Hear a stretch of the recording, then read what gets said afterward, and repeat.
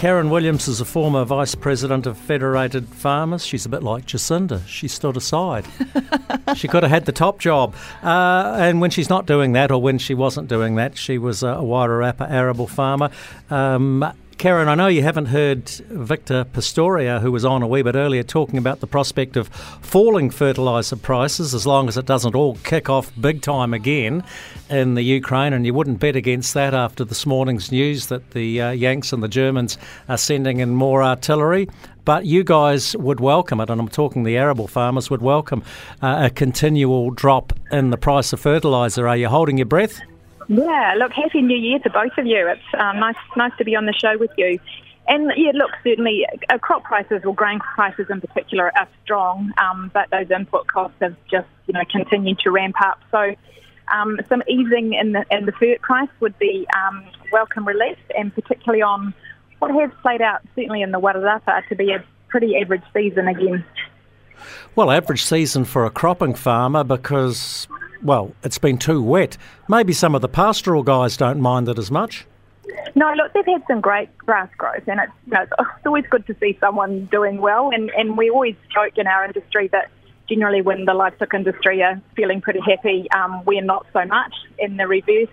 But, certainly Native Dairy Farm, they've got great grass, animals look in good condition.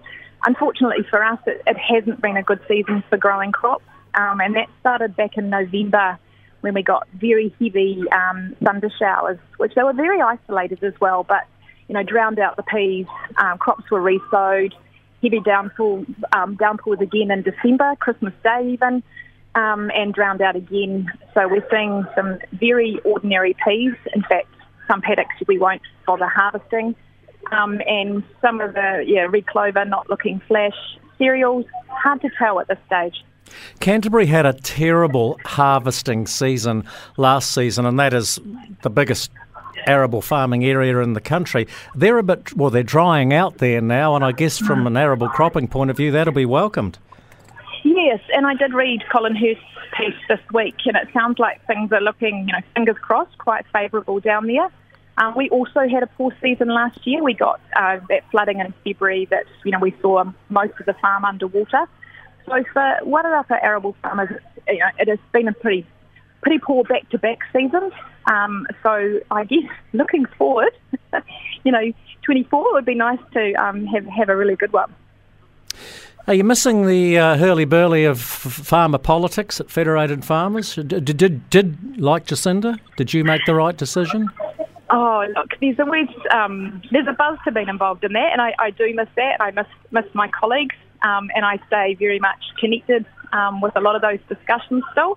But it was time to try something different, and I'm enjoying my role at FNG. As you know, we're here for the good of the country, and that is the driver why I join them, because they really do care about rural communities and actively show that through good product and through all the supporting of things like Farm Strong. Wow, we're going to send you a bill for that. That's a shameless promotion.